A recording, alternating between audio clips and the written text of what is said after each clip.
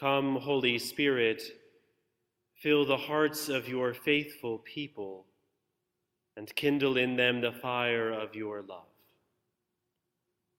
In the name of God, Father, Son, and Holy Spirit. Amen.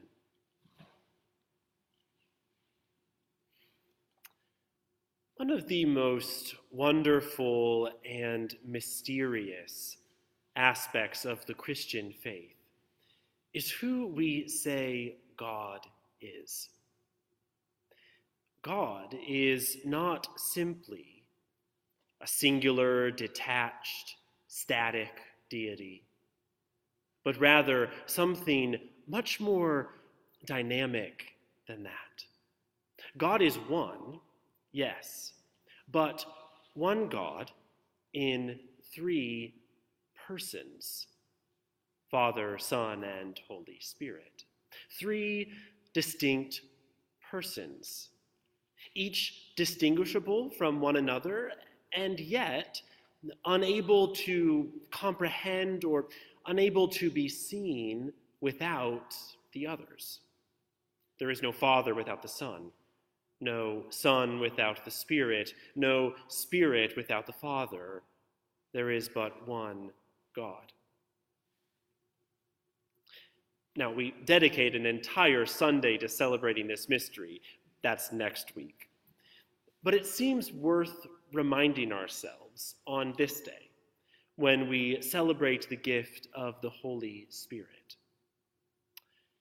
For Christians, for us who have been transformed by the love and grace of Jesus Christ, there can be no talk of God apart from this trinity of persons.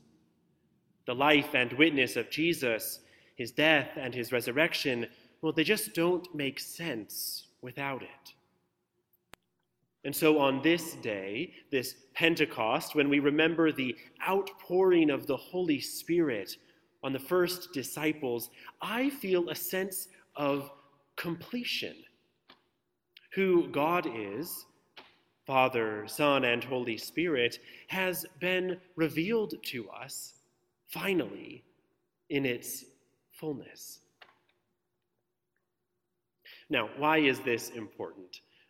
What makes this more than just theological jargon? Well, as we reminded ourselves 2 weeks back on the Feast of the Ascension, we cannot underestimate how much of a crisis Jesus' departure must have been for his first disciples. Put yourselves in their shoes. The one they had followed as teacher and Lord. The one who upended everything they thought they believed about God and the world and themselves. The one who was arrested before their eyes and then crucified, buried, and then risen alive again. After all this heartbreak, all this joy, Jesus ascends. Jesus leaves them. A crisis, surely. And yet, it's a crisis that Jesus had prepared them for. I am going to him who sent me, Jesus tells the disciples in our gospel reading this morning, in these words spoken near the end of his earthly life. Because I have said these things to you, sorrow has filled your hearts. Before his death and resurrection, before his ascension, Jesus prepares his disciples for life in a new reality. A new reality in which Jesus does not walk and talk and share meals with his disciples. The post-resurrection, post-ascension reality, the reality that you and I live in today. And a reality that I'm guessing most of his first disciples weren't eager to experience. But Jesus goes on. Nevertheless, I tell you the truth. It is to your advantage that I go away. For if I do not go away, the advocate will not come to you. But if I go, I will send him to you. Jesus is leaving them, but the advocate, the Holy Spirit, is coming. And it's here where our faith in the Trinity, I think, however technical it might all sound to us, it's here that our faith in the Trinity offers both the first disciples and us who have followed in their footsteps a great deal of comfort and reassurance. Jesus, God the Son, may be returning to be with his Father, but he will not abandon those who love him. Jesus will not abandon all those whom he came to save, every person and creature on this good earth. For God, the Holy Spirit, the third person of this incredible three-in-one God, is on the way and is poured out on the disciples in dramatic and fiery fashion on the day of Pentecost.